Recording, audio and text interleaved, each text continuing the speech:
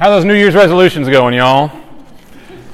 I don't know if you're the kind of person who makes New Year's resolutions. I don't make them in any kind of formal way. I don't write them down and post them on the fridge, but I still have them. And my suspicion is that for all of us, at the very least, subconsciously, we know that the year is turning, that things are refreshing, that there's new opportunity. What's old is going away, and now there's newness. And I think there's just a natural part of us, we can't help it, that we resolve. We resolve in hope that 2019 will be in some ways better than 2018. And of course, most of those resolutions revolve around us and what we can do to maximize this new year and these new opportunities. And a resolution, especially one that we keep, can be very powerful, it can be very motivating. But something occurred to me this year, or just in the last week, I guess, when I was thinking about my own resolutions, that as far back as I can remember, all of my New Year's resolutions, whether formal or informal, have been very self-centered. I mean, they all revolve around me, and I thought about it, and maybe you can resonate with this, that I want to, these are some of mine, I want to eat better, I want to exercise more, I want to be more productive, I want to spend less time on social media, or less wasted time, I want to read more, I want to save up money. Even the spiritual resolutions that I tend to make year by year, I want to read my Bible more, I want to pray more. Those things are typically private, personal ambitions, right? And all those things are good things. There's nothing bad about anything that I just said. Those things will improve my life. They'll improve your life. But I don't know that I've ever resolved to live my life for others. Every resolution that I make, that I tend to make, is more about what I see in the mirror and less about what I see when I look out the window, if that makes sense. And I think maybe part of the reason for that is that I'm a sinner, that I'm just naturally bent toward myself. But then I think another reason that I'm like that, maybe you're like that, is because it's just easier to look in the mirror and try to fix what's wrong with me than it is to look out into the world and try to fix what's wrong with the world, or try to fix other people's problems or deal with others, right? It's just easier to deal with what we see in the mirror, right? But y'all, there's a powerful reality at work when we turn to the Word of God. When we look in the Bible, that there's just very, very little in the way of scriptures that call us to self-improvement. Certainly, if we follow Jesus, things will improve, certainly. But the chief emphasis when we turn to the Bible, when we look at the life of Jesus and the calling of Jesus, is not about Kyle's incremental, year-by-year improvement. That there's a much greater thing that God has called me to, that He's called us to, that's less about what we see in the mirror, ultimately, and more about what we see when we look outward. And I think that what we see today in John chapter 4 will bring that home for us. The reason I like to preach John chapter 4, we preach it probably 2 or 3 times a year, honestly, is because it is the anchor verse or the anchor scripture for Harvest Church. Whenever I turn to John 4, and it was in our reading plan just the other day, whenever I turn there, I'm reminded of why God called us to plant this church in the first place. The name Harvest comes from John chapter 4. This idea, this desire that God has planted within us to spend our lives not just on trying to improve ourselves or hoping that God will make things a little better year by year, but that we'd spend our lives for His purpose and His mission and not spend it on ourselves. So this is, for me, this week, a challenge. And I pray and hope, honestly, that it's a challenge not just for me, but for all of us as we look at the words of the Scripture today. And so something that I need personally, something I suspect that you need, is to maybe revisit our resolutions and ambitions for 2019 today. None of them, I'm sure, are bad. But you might have missing what I typically have missing, which is the mission of God for our lives, which is the most important of all. So John chapter 4 tells us this story. It's a very famous story. Jesus, what Randy read for us, the beginning, probably 1/3 of the story in John 4, Jesus and His disciples are visiting a foreign land. They're in Samaria, which typically Jews avoided. We'll talk about that in a minute. And Jesus stops at the well right outside of town. This is the well that the town would have come to draw water from. And it's lunchtime, so His disciples go into the city to gather food. And they're going to bring food out, have a little picnic by the well. Jesus is there by Himself. For whatever reason, From the disciples' perspective, he was probably very famished, very tired, so he stayed. But Jesus had an intention that we couldn't see in the moment. Because as soon as the disciples go into town, a woman, just one woman, comes out to draw water from the well, and Jesus begins having this conversation with her. Now, y'all, for us, the lead-in to the story right there may not sound all that unique, but it's actually quite scandalous what Jesus is doing right here. And the woman, it's not lost on her. When as soon as Jesus speaks to her and asks her for a drink, she asks him, "What are you doing talking to me?" It wasn't lost on her. See, there were some very entrenched cultural rules that dictated how people related to each other in this time and place. 3 of them in particular, Jesus is breaking, in terms of breaking the rules right here. 3 things. First, what we see that the woman acknowledges is that there is a Jew, Jesus, speaking to a Samaritan. John tells us in parentheses, he says, Jews had no dealings with Samaritans in those days. There was a deep racial divide between these 2 people groups. Jews avoided Samaria and Samaritans at all costs. They typically went around the countryside, if at all possible. And secondly, Jesus is a man speaking with a woman. Now, of course, that doesn't seem strange to us now, but in this time and place, men did not speak with women they didn't know. That was considered very improper. And in fact, there would be an assumption oftentimes of something nefarious going on here. What's he after? What's he looking for in speaking to this woman at the well? Right? For some cultures at the time, the well was a pickup place. It's like going to the bar. You went to the well, okay? This is an improper conversation that's being had right here, men to women. And then thirdly, Jesus is a religious leader speaking to what we find out is actually a very immoral woman. This is a woman with a very checkered past, and even presently she's living in a way that doesn't align with God's word, God's law. And Jesus, at this time, Jesus, a self-respecting religious leader, typically wouldn't have talked with somebody so low down on the moral ladder, right? Because she doesn't measure up. Now, those are all cultural realities, but Jesus, of course, has no concern for those things. He busts through every barrier in having this conversation with this woman. And he very quickly gets beyond chit-chat. He asks her for a drink, but then he turns right back around and he offers her a drink.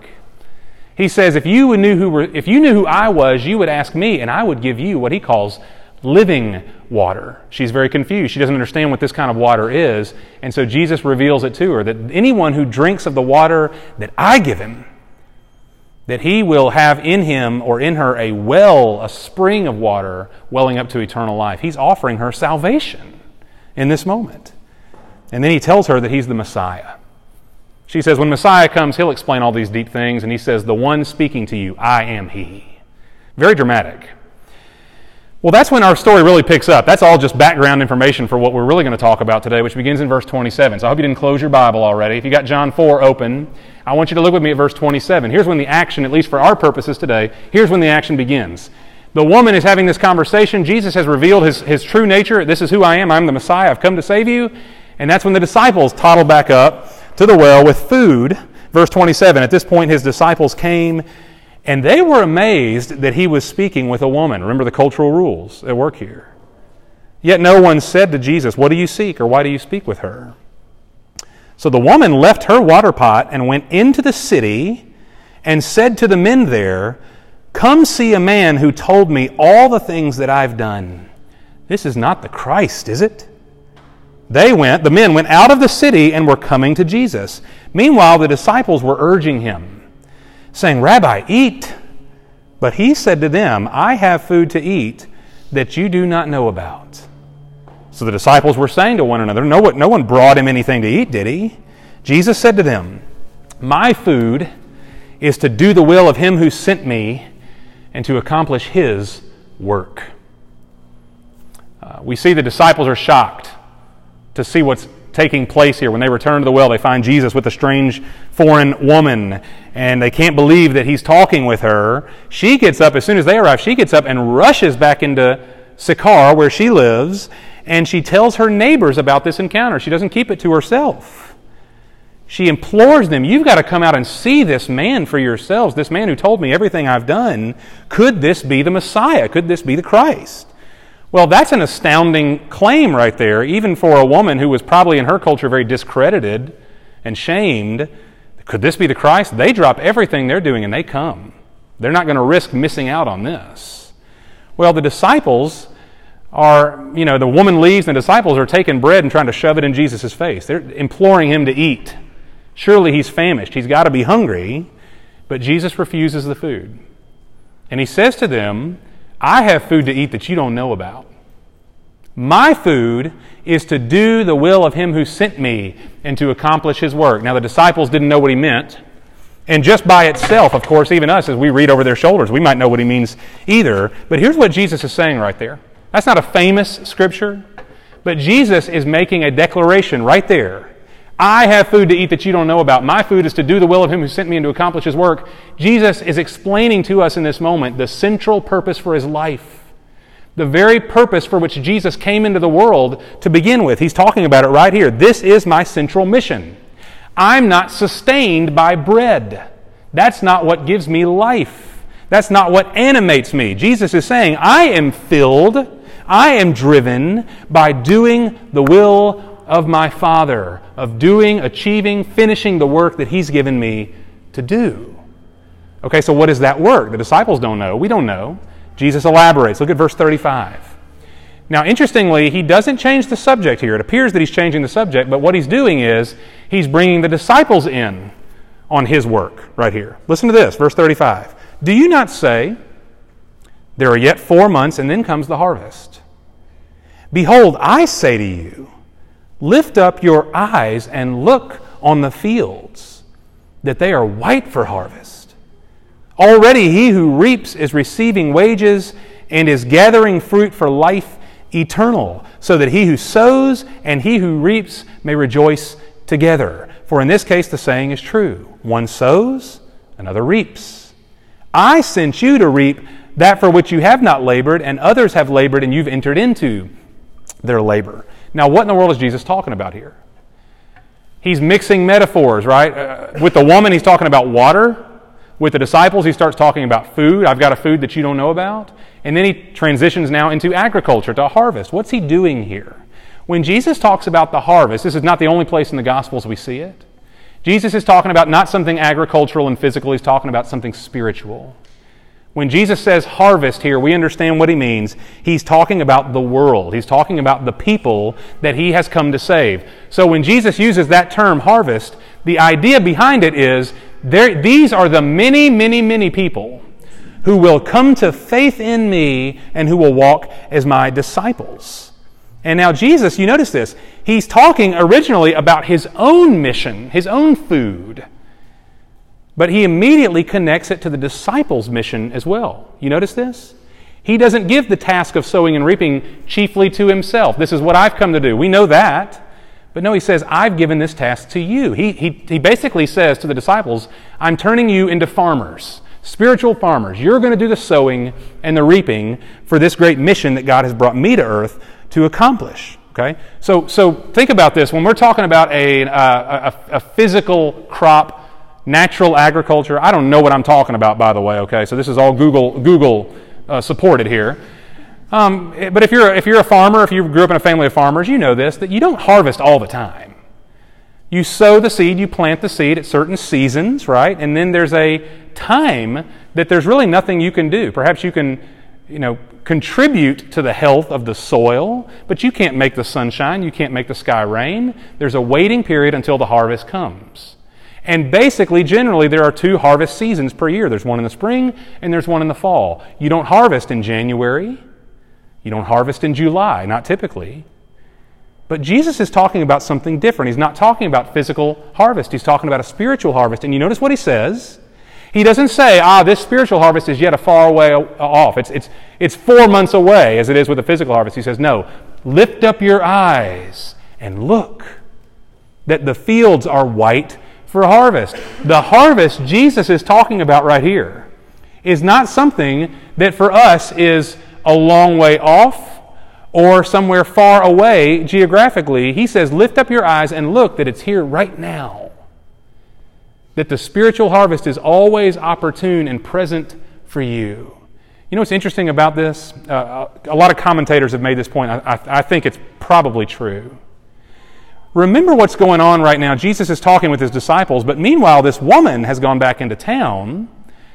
and has implored the men of the town to come out and see Jesus for themselves. They drop everything and they're coming, right? Well, Jesus says, lift up your eyes to his disciples and look, the fields are white for harvest. It's entirely likely that in that moment, he is turning their attention back toward the town where these people are coming toward them. Literally, right then and there.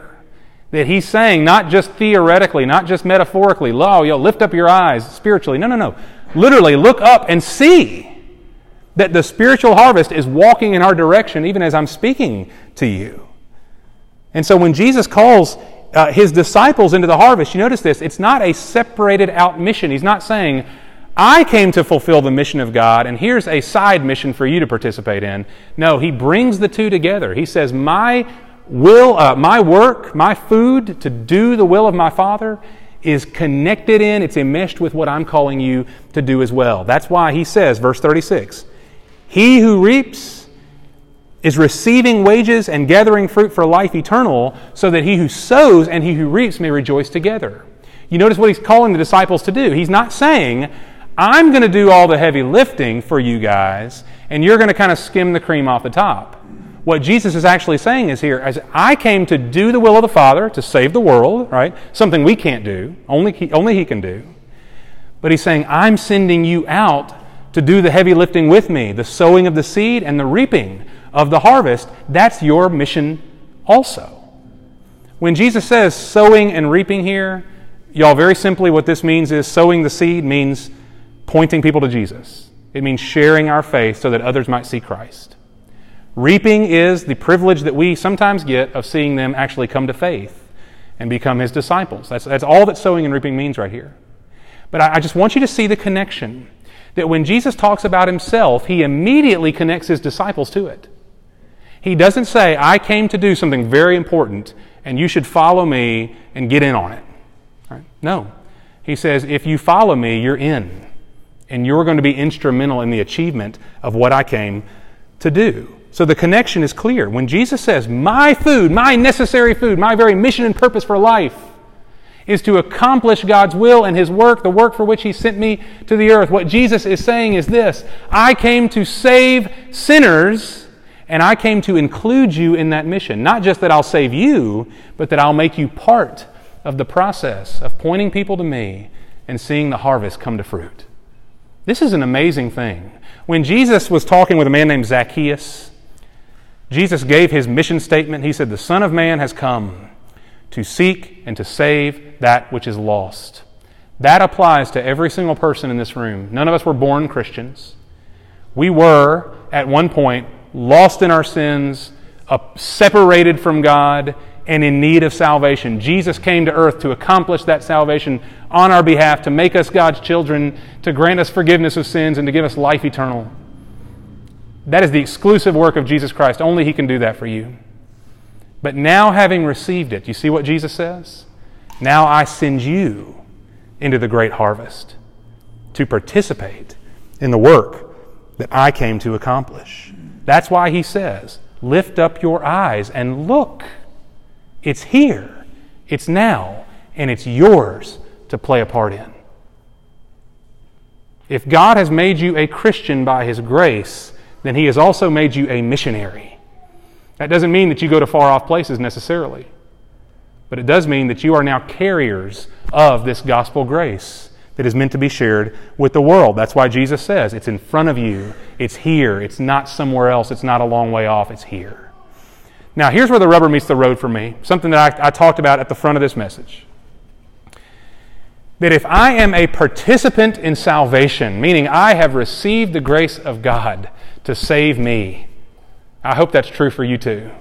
If I am a recipient of that grace, and Jesus turns to me as his disciple and says, now I send you out to sow and reap, then the question I have to face when I look at my life, I have to ask myself this. Am I trying to live a life that merely enjoys the benefits of that grace and does not step into the mission that grace calls me to live out? Am I the kind of person that makes resolutions that are strictly self-centered, and I do not resolve and make it my ambition to bless others with the gospel and the grace of God? Am I building a house full of mirrors and no windows. Does that make sense?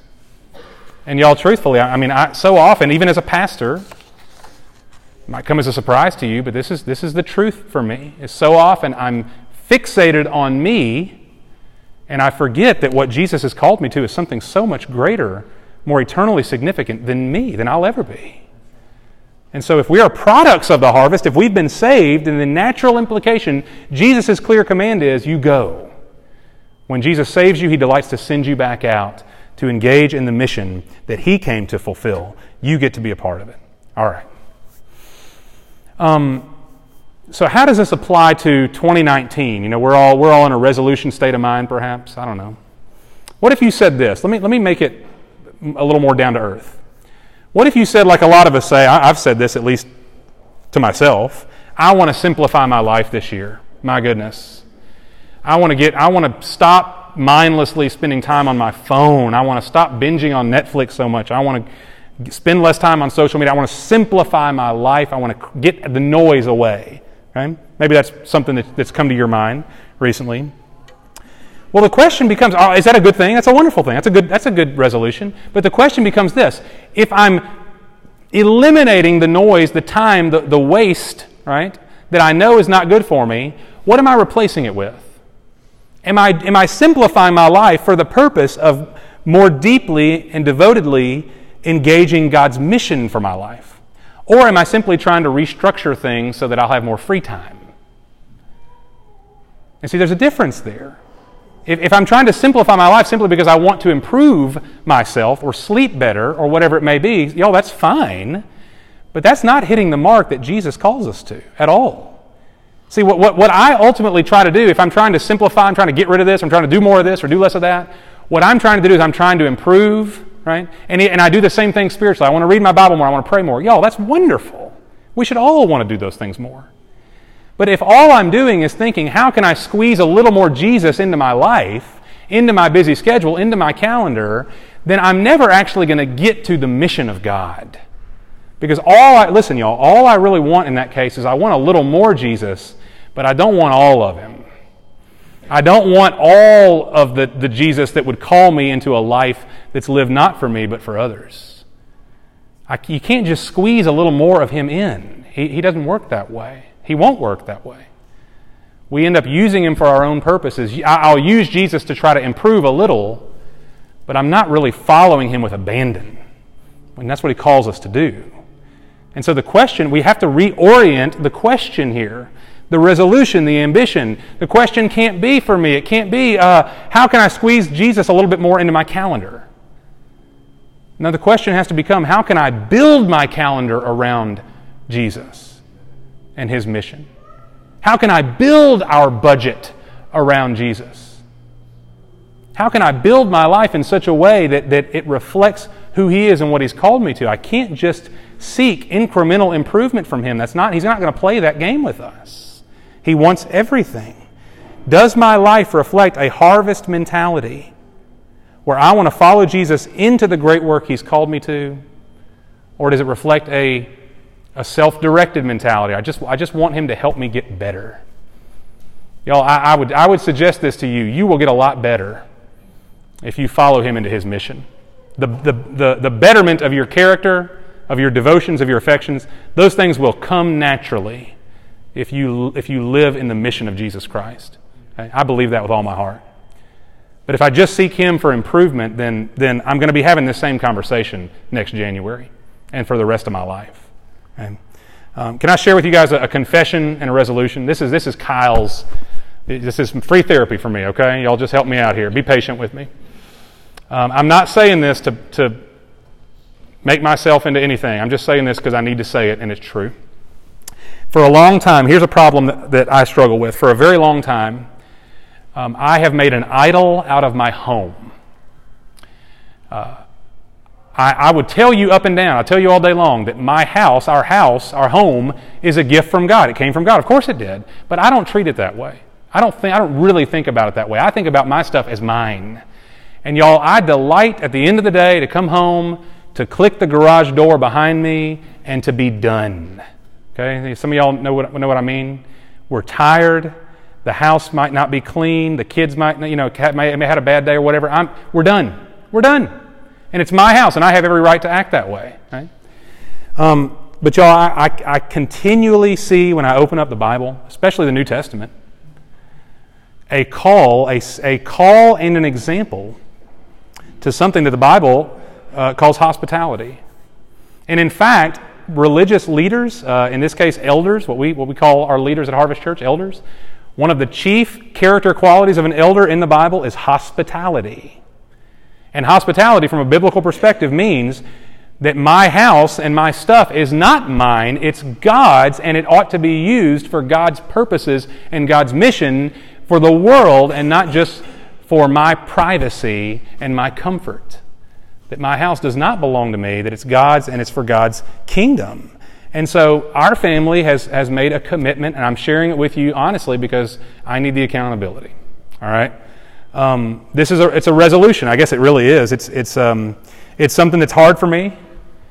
It's hard for me because I'm an introvert, sure, but it's really hard for me because I'm a sinner. And because this is going to destroy a lot of my comfort. Okay? We're devoting ourselves as a family weekly to inviting people over to our house to share meals with us. Okay? Now, on the surface, you may say, big deal. That's not a resolution. That's easy. Well, not for me. And for a lot of us, I suspect it's not easy for us either. But here's where the rubber meets the road, honestly, for me. That we are, as a family, we're going to intentionally invite people over consistently to our home, not just our best friends, not just people who we've known for a long time and it's easy to be around. No, we're going to invite, hopefully, as we go, we're going to invite strangers to us over into our home to spend time with us in our sphere, on our turf. We're going to refuse to worry constantly about the cleanliness of our house, which is a big worry for me. I want people to think my life is perfect and all together. And that's an excuse as to why we can't let people in, because then they'll see the baseboards. We're just not going to do that anymore. Okay? We're going to refuse to worry about how our kids might act, or what they might say, or what they might do when people come over. We're going to refuse to overschedule our activities in such a way that would prevent us from being able to sit down and have meals with people. And we're going to commit to share our family devotion.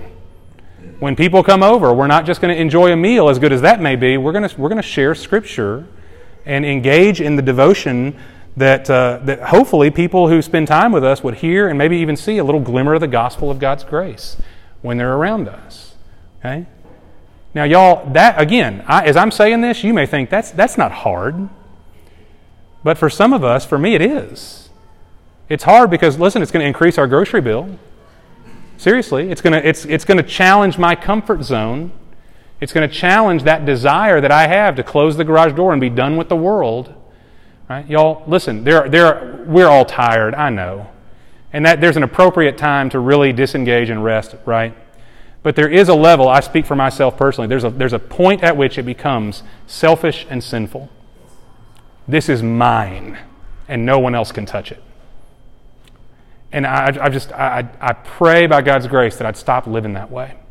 And so this is a resolution that's going to help us, I hope, to break through that barrier here. This confronts my idolatry. It's not my stuff. It can't be my stuff. God gave it to us as stewards for the sake of others. So here's what for all of us, if God has called us into the harvest, and He has, I think it's clear from John 4, He's calling His disciples to see the world as harvest, that Jesus is making it really clear for us that the harvest is not a potential mission trip somewhere down the road. Surely that qualifies. Surely that's wonderful. But when Jesus says the harvest is here, He says, lift up your eyes and look. It's right in front of you. Which has to mean for us that it's in your neighborhood, that it's within your family, that it's in your workplace, it's in your school, it's on your team, in whatever circles of influence God has granted to us, that the harvest is plentiful and it's here right in front of us. And so I don't know how you might apply that to your life in 2019. The call of God into the harvest, the call of God to not merely look into the mirror for self-improvement, but to look out the window to see God's call for you into His world. I don't know what that might look like. I want to encourage you in this. That if you don't know what it looks like, that you would adopt our resolution. That you would take on the mantle of what I call gospel hospitality. Because it's a totally lost art in our culture. It's not something that we typically see and experience even within the church. And so the question, the challenge, I guess, that comes with that is, our family, or you personally, you individually, that we have to say, I'm going to stop certain ways of thinking, certain habits that are not reflective of the mission of God that He's given to me, and we're going to embrace other habits in their place. For us, it's like saying this: we're going to make it a habit and a practice to invite others into our home, into our sphere, to bless them, to get to know them, to share a meal with them, and to share the hope that is within us. I'd encourage you to do the same, to take it upon yourself. It doesn't have to happen every week, but I'd encourage that in you if you don't have a clear and defined sense of regular mission already. Because I think this will for our family. For me, it's going to be life-changing. I know it will be. Even as difficult as it may be, as much as it may challenge my heart, it's going to be a wonderful thing. And it's going to challenge us also to level to the ground the excuses that keep us from it. Like, I don't know how to cook, and I don't. We'll just have to order pizza. All right? My wife can cook, but listen, if you don't know how to cook, order pizza. Or go out with somebody, meet somebody out, right? Get rid of that excuse. We don't have the budget for this. Take money that you might normally give to the church and put it toward this instead. And I mean that. I'm serious. Whatever it takes. Bring your receipts to me. We'll figure it out. I mean it, if you're really willing to do it. Okay? Don't let that become an issue. Y'all, Harvest Church will reach more people far more deeply if all of us saw ourselves as engaged in the harvest work of Jesus. Harvest Church will reach far more people far more deeply if we all took it upon ourselves to say, this is not the exclusive job of the elite Christians. This is not the pastor's job merely. This is our call to live in such a way that showcases the glory and the grace of Jesus through imperfect vessels. None of us are ever going to get it all the way right. But that's no excuse to not try, to not step forward and to do it. And so if we take this upon ourselves to live in such a way that reflects the harvest mentality to the world, the church will change, your family will change, your home will change, your priorities will change, the community will start to look different because we've actually engaged the work that God has given us to do. For some of us, when I talk about having people over to your house, that's easy, you're great at it, you do it all the time, you've been doing it for years, and I hope in that case that we'll take time to learn from you. But for a lot of us, you're more like me, and it's a very intimidating thought. It's very intimidating. And you're sitting here thinking right now, you're like me, you're thinking through all the excuses that I have, that you know, gosh, we're so busy already, we're so busy, we're so exhausted, the house is a mess, the kids are always running around half naked, if we're lucky, half naked, on a good day, we're tired from work. You know, if I'm left to myself, I'll come up with 100 excuses and they'll all be legitimate and I'll never actually get around to it. Let me encourage you in this as we close. What Jesus is calling us to, again, this is my specific application, the hospitality thing. Jesus doesn't mention that in this scripture, okay? Although I do think it might be a powerful witness. Here's what Jesus is saying ultimately. He's saying, verse 36, look at verse 36 again. He who sows and reaps rejoice together. When Jesus calls you into the harvest, into the mission of God, He's not trying to ruin your life. He's not trying to heap guilt onto you for all the things you're not doing or not doing good enough. What He's saying is right here. He's saying, I'm calling you to joy. Both the sower of the seed and the one who reaps the seed, they rejoice together. What greater joy could there possibly be for a Christian than to engage the mission that Jesus Christ has called us into, to partner with Him in the eternal work of His salvation, for the forgiveness of sin, and for the discipleship of those that we come into contact with? How in the world could we apply ourselves to a greater and more significant ambition than that? There's no greater joy, John said, than to know and see that my children in the faith are walking in the truth. He's calling us to joy. The story ends, I'd be ashamed to skip over how the story ends here in John chapter 4, because really the woman in the story fulfills the application. The disciples get the lesson. We're getting the lesson today. The woman is actually living the lesson out. You see how it ends, verse 39? From that city, many of the Samaritans believed in Jesus because of the word of the woman who testified. He told me all the things that I've done. So when the Samaritans came to Jesus, they were asking Him to stay with them, and He stayed there 2 days. Many more believed because of His word. And they were saying to the woman, it's no longer because of what you said that we believe. For we have heard for ourselves and know that this one is indeed the Savior of the world. So this woman, we talked about her a little bit, this woman is by all accounts completely discredited. Oh my goodness. We talked about the culture of the day. 3 things working against her. She's a Samaritan, she's a woman, she's immoral. In that day and age, that's 3 strikes. She's out. How could a person like this have any credible witness for Jesus? And yet she's the model here, isn't she? She didn't know much, but what she knew and what she experienced, she took back, and she brought these people to see this man for themselves. And because of her testimony, because of her devotion to help others experience what she had experienced, there are now potentially countless generations of Samaritans in heaven because of the influence of this woman who did not keep her experience to herself, who did not say, wasn't that nice? Wasn't he nice? No, she implored others to see him, and now there are many who populate heaven because of this woman's ministry. Y'all, the measure of success at Harvest Church is never going to be, let's see how many people we can get in the room on a Sunday. It's just not how it's not what we say is successful for us. Nor is it that we all get together and feel good about ourselves and how religious we are, we pat ourselves on the back and we'll see you next Sunday. No, we're here because we are trophies, products of grace. None of us deserves to be in this room. We didn't earn our way in here. God has graciously loved us and saved us. That's why we're here. And our measure of success is not to sit around and feel good about that merely, but to let that propel us now into the world. That God has given us a measure of influence, a circle of opportunity. Everywhere we go, everything we do, the time is opportune. The harvest is here if we'll simply lift up our eyes and look. And so the measure of our success is this. Collectively, can we as a church take it upon ourselves to live in such a way that the harvest is at the front of our minds? That I spend more time looking out the window than I do looking in the mirror. That I'm less inclined to want to improve myself spiritually, and I'm more inclined to say, God, use me for your harvest and your glory. That's our goal, that's our hope, our prayer, is that we would all get it, and that together we would have a far greater impact than any of us could alone. God has called us to joyfully sow and reap together, to plant the seed, even if you never see the fruit, someone one day might, and you will rejoice with them nonetheless. This is eternally significant work we're doing, and Jesus says we do it with joy, because the abundant life that we have received now, like a slingshot, sends us back out into the world that others might see and know Him the way that we have. And that's why Jesus says to the disciples, that's why I think He says right now to us, Kyle, lift up your eyes.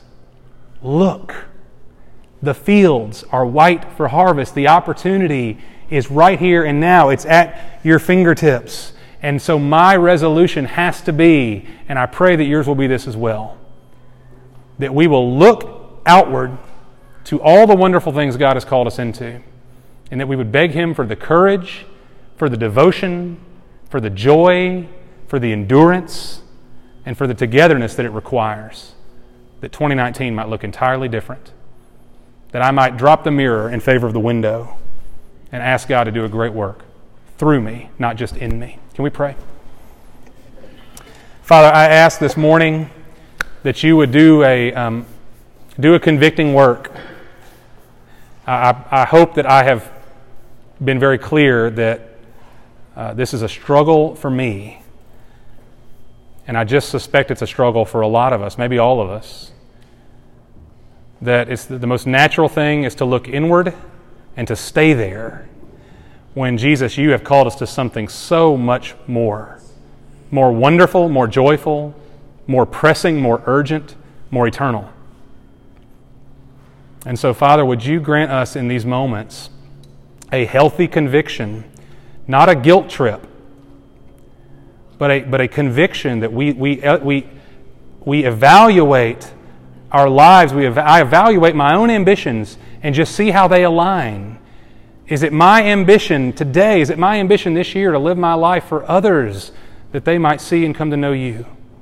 And Father, if it's not, then I pray that you'd correct us in that today. because we may improve this year in many ways, but never actually come to the place of living, sowing, reaping in your harvest. And Lord, that is the call of the church. So Father, correct us where we've missed it. Encourage us, Lord, where we're insecure. I think probably a lot of us are just convinced we can't do this. Well, if that woman did it, that woman who had no business being a witness for Jesus in the eyes of her neighbors, and yet, Lord, she is I think we'll look forward to meeting her in heaven. We'll look up to her. Whereas morally we might look down on her if she were sitting here in front of us. In heaven, I think we'll esteem this woman for setting the example and showing us what it's like. So give us the courage, the joy, give us the devotion that is required, that we might give our lives to your mission and your purpose, and that you give us joy to do it together, we pray. In Christ's name, amen.